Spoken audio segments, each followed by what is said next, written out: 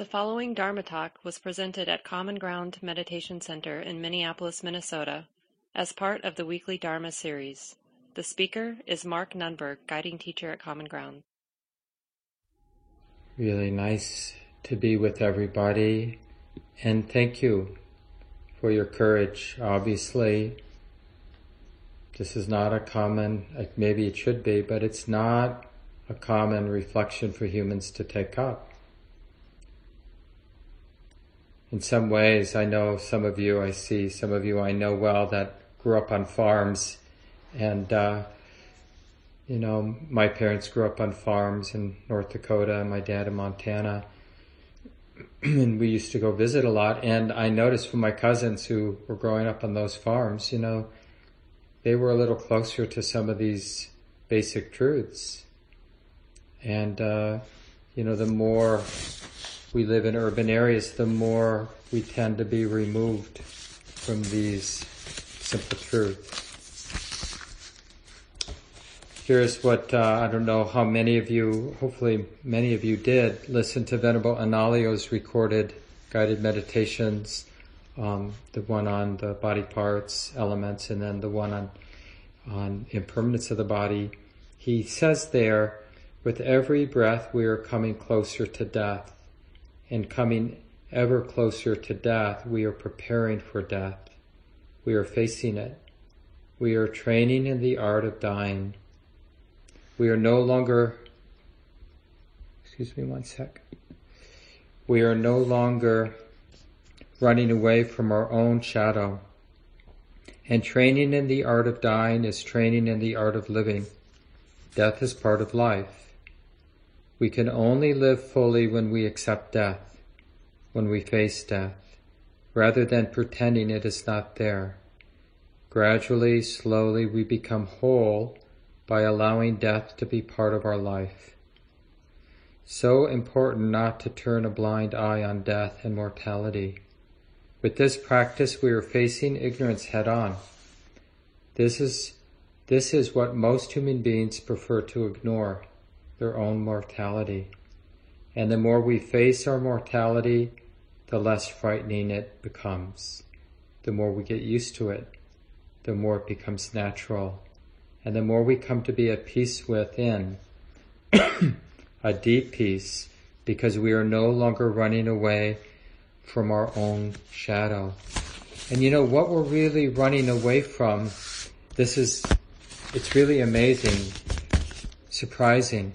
We're not running away from the experience of death. You know why? Because we don't know the experience of death. What are we running away from? We're running away from our idea of death, or our attachment to life. But the thing is, our attachment to life isn't to life, it's to our idea of life. Because life always comes with death, the life of the body. Like I said in the guided meditation, there's no birth without death. This is a quote from Ajahn Buddhadasa, who was a well-known teacher, Thai meditation monk and teacher in the 1900s, died late 1900s, and trained a lot of our senior Western teachers had an opportunity to practice with Ajahn Buddhadasa. And even today, some of you know Santikaro, who was Ajahn Buddhadasa's translator. He has a nice Buddhist center in southwestern Wisconsin, and he comes to Common Ground and teaches from time to time. But Ajahn Buddhadasa said, "It is usually proclaimed eloquently that birth, aging, and death are suffering. But birth is not suffering. Aging is not suffering. Death is not suffering. Where there is not attachment to my birth, to my aging, to my death, at the moment we are grasping at birth, aging, and pain and death as ours. If we don't grasp, they're not suffering. They are only bodily changes." Right? So birth, aging, and death become a problem because of attachment. So what we're doing with these kind of contemplations, we're not actually exploring our death. I mean, we say that it's okay to use that kind of language, but we're exploring our attachment to life and our fear of death. Because that's here and now. Our death isn't here and now, but our fear of death can be here and now if we bring it up, right? And our attachment to our thought, our idea of life, can be present if we do a contemplation like this. So we get to see the attachment to life and the fear of death, and we can make friends with those ideas, those reactions, those emotional experiences, can't we? We can ventilate them with wisdom that understands, oh yeah, sometimes it feels like this. Which is why I mentioned in the guided sit, in the contemplations we were doing, that, we kind of move through a lot. So when you do this in your own way, keeping it in balance, never force these kinds of contemplations, right? You always want to do them because the heart is actually interested, not because you think you have to do it, but because you're interested.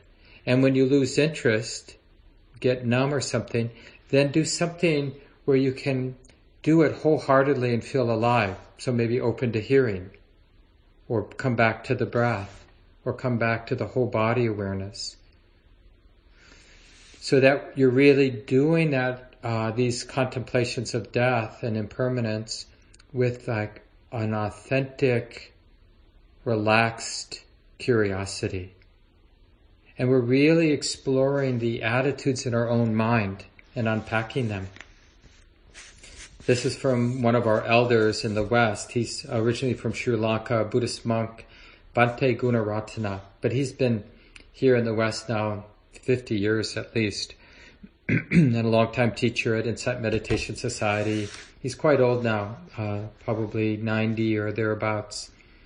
And this is a really good book on the Eightfold Path, 8 Mindful Steps to Happiness, if you want to track that down, by Bhante Gunaratana. Bhante is just a Pali word for like a sir, like a monastic, respectful monastic term.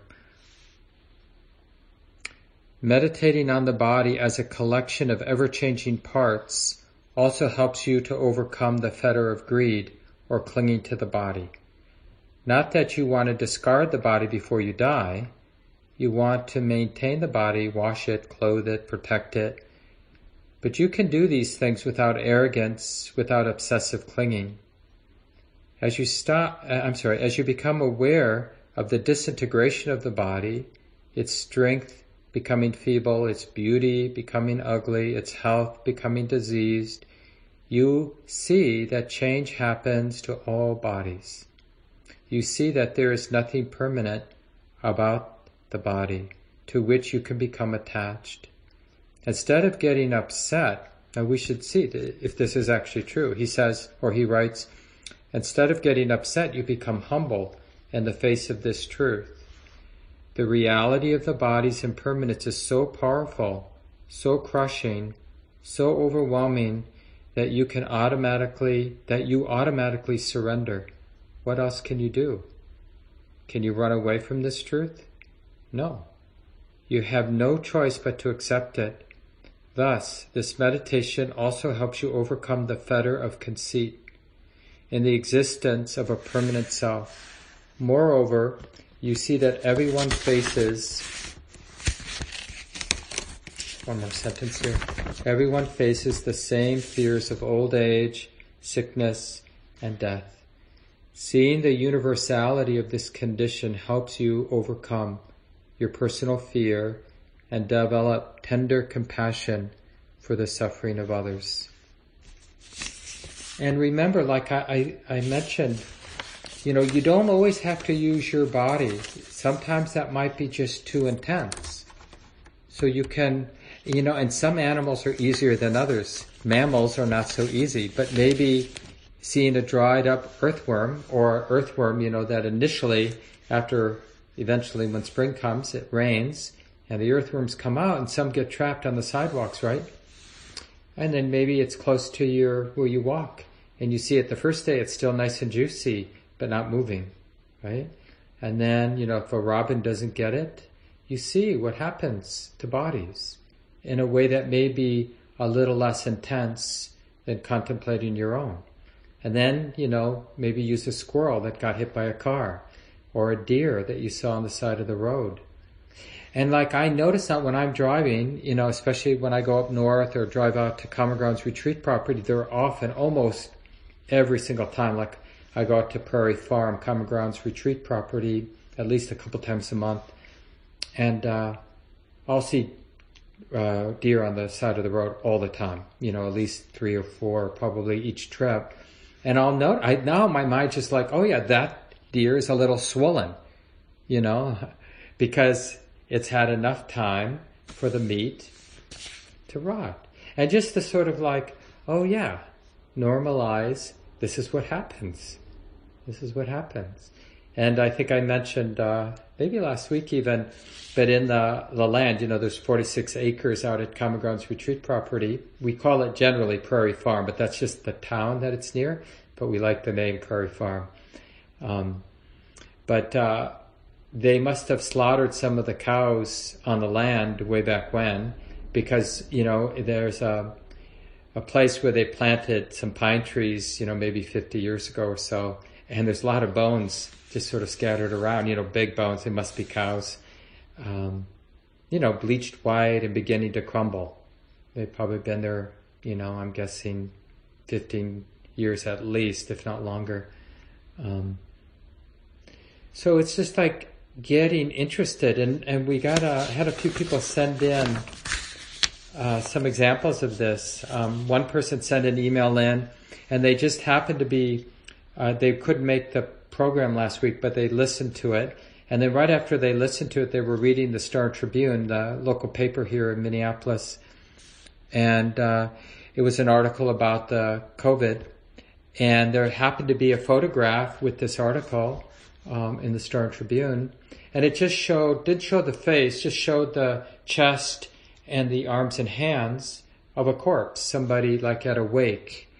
And because this person had been doing the practice and there was some continuity of awareness, I'll just read what the person wrote here. They write, I have never seen a picture of someone in a casket in a news article, even if it was just part of the body.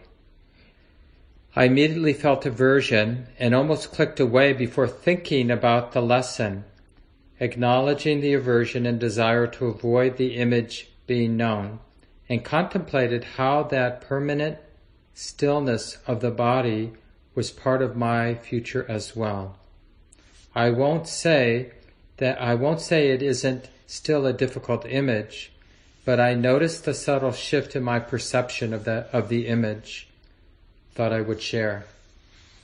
So this is in a very practical way, this is how this sort of formal work of coming together and studying or doing a guided meditation just affects the mind stream going forward. We relate to death differently. I remember Guy Armstrong, one of the senior teachers at IMS and Spirit Rock in California, really wonderful teacher.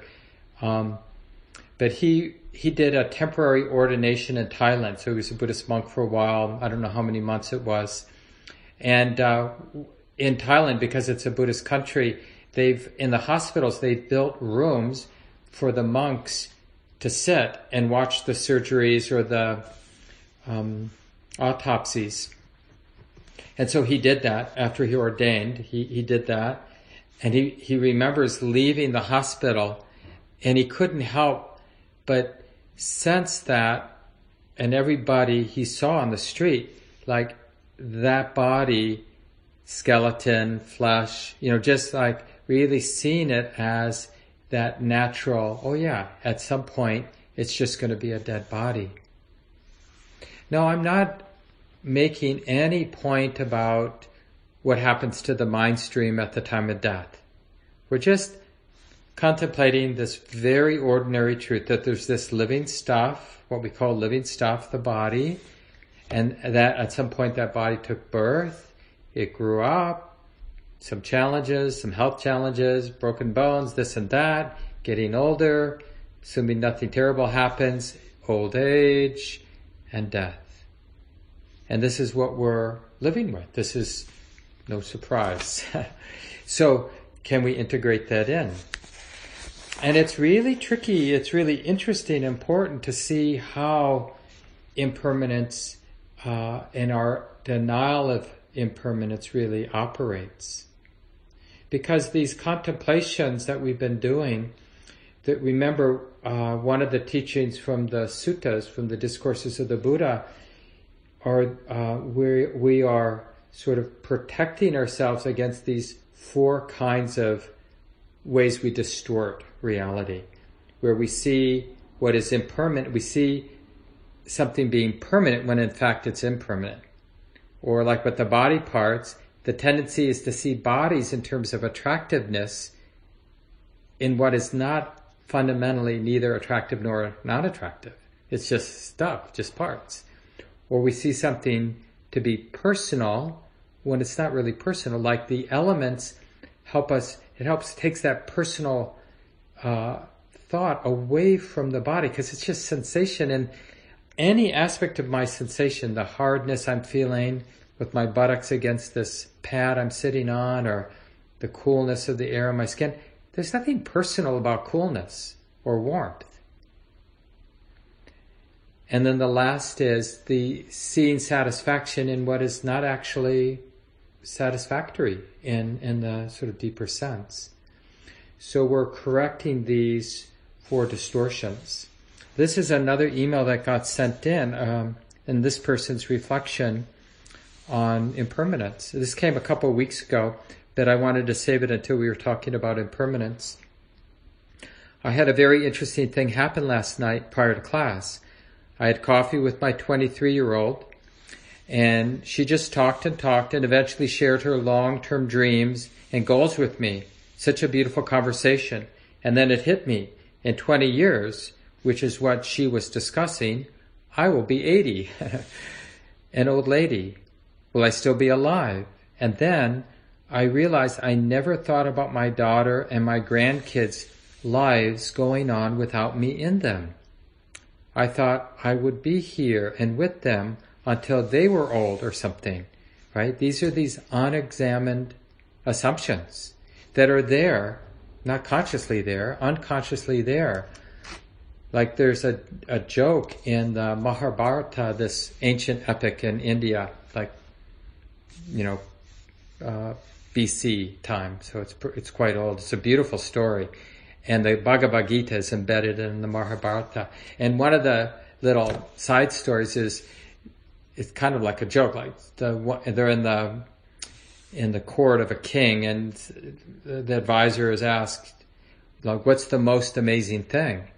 And the answer, of the riddle is, the most amazing thing is, although everyone's going to die, it never occurs to them that I'm going to die. It might occur to me that you're going to die, but somehow we leave ourselves out of that. Now, I know that's not always true, but it is interesting that somehow it doesn't come up that much as we're living our day. Like how many times today, now this is, it's not fair asking a bunch of Buddhist practitioners this question. If you just ask people on the street, how many times in the last 24 hours was it really clear in your mind that you're going to die? The honest truth would be very little, probably, right? And it's actually a sign of health if that comes up naturally all the time. It's just like, of course. Like, because everything in life should be reminding us of birth and death, because it's happening all over the place. Just like, when's the last time, if you eat meat, did we realize, oh yeah, I'm eating a dead animal? It doesn't occur to us. It's like these are unexamined things.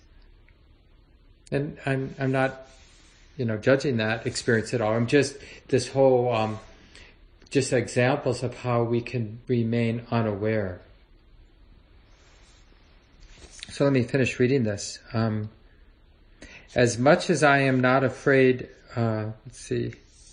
as much as I'm not afraid of death, I'm exhausted by life on earth. I am finally accepting that I'm here, and especially now, for a reason in this time of universal transition. But I am deeply afraid of missing them, of missing out on all of their lives, still not seeing that there's no separation. I felt so much overwhelming sadness. Yeah, and part of it is like in this practice of contemplating death, we're grieving, but we're not so much grieving the end of our life, we're grieving our fixed ideas, and we're learning to kind of inhabit the mystery of not knowing. We don't really know what death is, do you? I don't. We really don't know. So it's really like we're grieving the wrong idea that we think we know, whatever we think we know. Like partly we might be sort of going through our life just keeping it out of our consciousness. So we're letting it in. But there may be, like this person is sharing with us, there may be really strong emotions that come up. But that's okay. Because as a practitioner, we know what to do with strong emotions. We relax. We try to be curious. If it gets overwhelming, we ask ourselves, well, what can I be intimate with? If I can't be with these strong emotions right now, maybe I can be intimate with a walk around the block, or making a cup of tea, or calling a friend.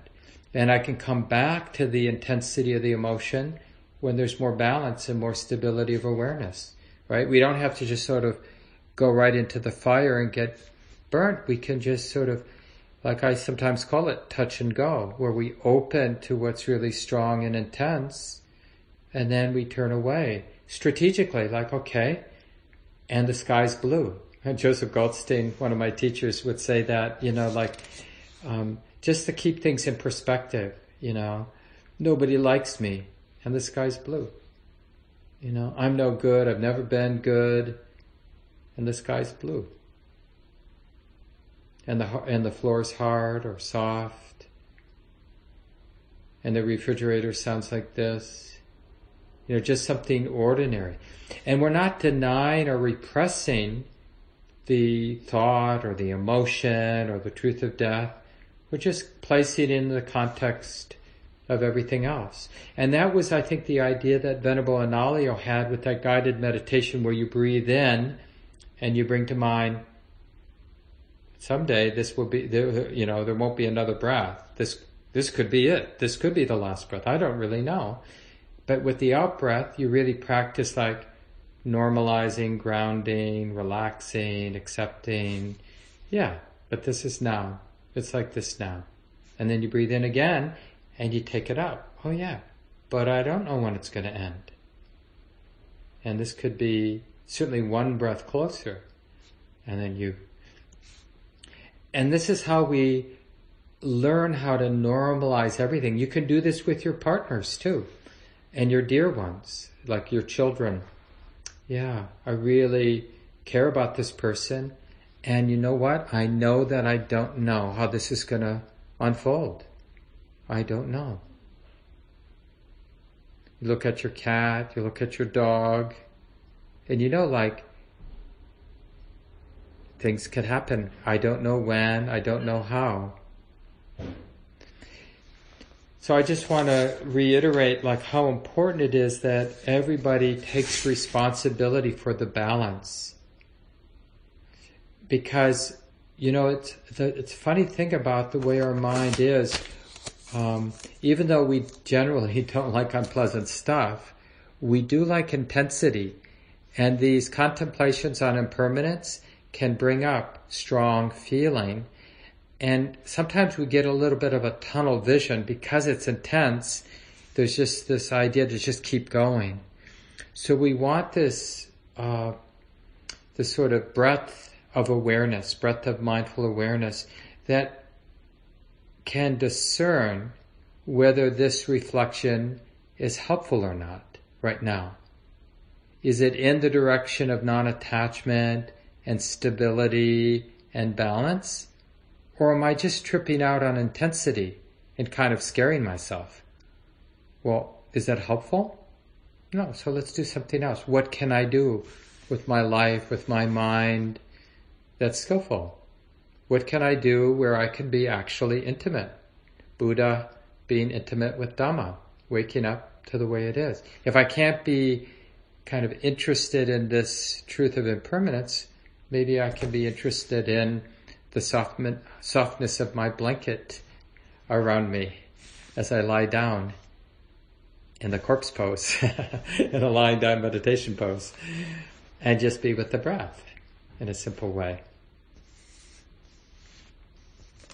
And like I think Venerable Analayo says somewhere, if we don't do this work, whether we're aware of it or not, our death, the idea of our death is lurking somewhere, right?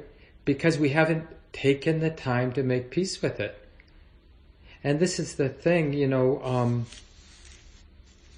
when we unconsciously or consciously are clinging to ideas of permanence, we've just made reality our enemy, because there isn't any permanence. One of the things we see, whether we're looking very specifically at our experience or very broadly, what do we see? We see that life is movement. Everything is always moving. There isn't any kind of set, fixed, permanent anything. Watch the thoughts in your mind. It's a river. Watch the flow of emotion. It's a river. Watch the experience of sensation in the body. It's a river. Watch, sit at a park bench and watch a bunch of kids play, or look out the window at a bird feeder. It's just a flow of activity. Everything is in motion. And so contemplating impermanence is really about coming into alignment with what's always been true. And the whole point of the body is kind of this metaphor for everything. So, the mindfulness of the body really brings us close to the reality of life. This is from the article that I was encouraging people to read right at the beginning. It's very short, it's just one page, called The Body at the Center, written by that wonderful teacher on the West Coast, Gil Fronsdal. And you can find it in the earlier emails. And by the way, in the Buddhist Studies emails at the bottom, right where there's a little button where you can unsubscribe from the Buddhist Studies email list, there's also, I think, a little button there that will take you to the archive, where you can always, if it's hard to find them on your browser or your email thing, you can just go to the web page that has all the Buddhist Studies email archived, and you can get these older resources. But Gil was first writing just about how he found that being with the body, I was and still am repeatedly surprised by how much awareness, love, and compassion are found in and through the body. I have learned that mindfulness of the body is the foundation of mindfulness practice and one of the best friends we can have for integrating the practice into daily life. And then he quotes the Buddha. There's one thing that when cultivated and regularly practiced leads to the deep spiritual intention, to peace, to mindfulness, clear comprehension, to vision and knowledge, to a happy life here and now, and to the culmination of wisdom and awakening. And what is that one thing? It is mindfulness centered in the body, centered on the body. And another place, the Buddha says, if the body is not cultivated, the mind cannot be cultivated. If the body is cultivated, meaning alive with awareness, the mind can be cultivated. And I thought I'd end by just sharing the Buddha, comes up with these great lists like, what are the benefits of mindfulness of the body, mindfulness immersed in the body. Practitioners, for one in whom mindfulness immersed in the body is cultivated, developed, pursued, taken as a basis, given a grounding, studied and consolidated, well undertaken, then 10 benefits can be expected. What 10? One conquers displeasure and delight, and displeasure does not conquer one. One remains victorious over any displeasure that has arisen. One conquers fear and dread. One remains victorious over any fear and dread that has arisen. One is resistant to cold, heat, hunger, thirst, the touch of mosquitoes, wind and sun, creeping things, to abusive and hurtful language.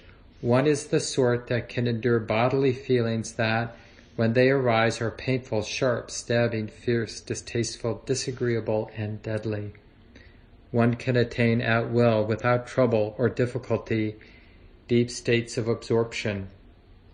So it supports concentration. Then he goes on to talk about, because of the deep states of absorption or concentration, even some psychic powers can come from just this practice of mindfulness of body. And then you can imagine the 10th is awakening. He says, through the ending of the mental outflows, right? So the asavas is the Pali word, the ending of the asavas. That means the ending of our attachment to sensuality, attachment to becoming somebody, being somebody, and attachment to self-view. These are the outflows. One teacher translates asavas as unconscious projections of our mind. I like that translation. Through the ending of these outflows, one remains in the outflow-free awareness release, discernment release, having known and made them manifest for themselves right in the here and now. Or another way that someone talks about this awakening as the unprovoked awareness release. I like that too. All from mindfulness of the body. So for those of you who are able to stay, let me share this and then, but please stay on for just a couple minutes even if you're not going to stay for the small groups. So for the theme, because if you're not staying for the small groups, you might find somebody at home that you could talk to about this. How has your work to be more intimate, more present with the body, using these contemplations so that we've removed some of the baggage, right? Because contemplating the body as body parts isn't the body, but it helps remove a lot of idealism. So we're actually able to be intimate with the body. So how have these contemplations and the work we've done these last 8 weeks allowed you to experience the truth? In Buddhism we call them the 3 characteristics. So the truth of impermanence in the body, the truth of unsatisfactoriness. So this we need to understand, like the word is dukkha, a lot of you know that word. But when we talk about dukkha in the deeper level, we're not saying the body's always painful. What we're saying is the body can never provide me the satisfaction that the ego really wants, the permanent satisfaction, right? I've had a lot of nice bodily experiences in my life, but I'm not satisfied.